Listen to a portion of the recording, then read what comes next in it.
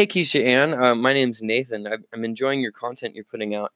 I just listened to your episode Rambling, and I really loved how you tripped up on the stained glass line and just left it in and had a good laugh about it. It felt really appropriate just to your message, and it made me smile. This is my second time recording this message, though. I've only got a minute. So I'm a writer too, and I'd love to hear more about your writing practice.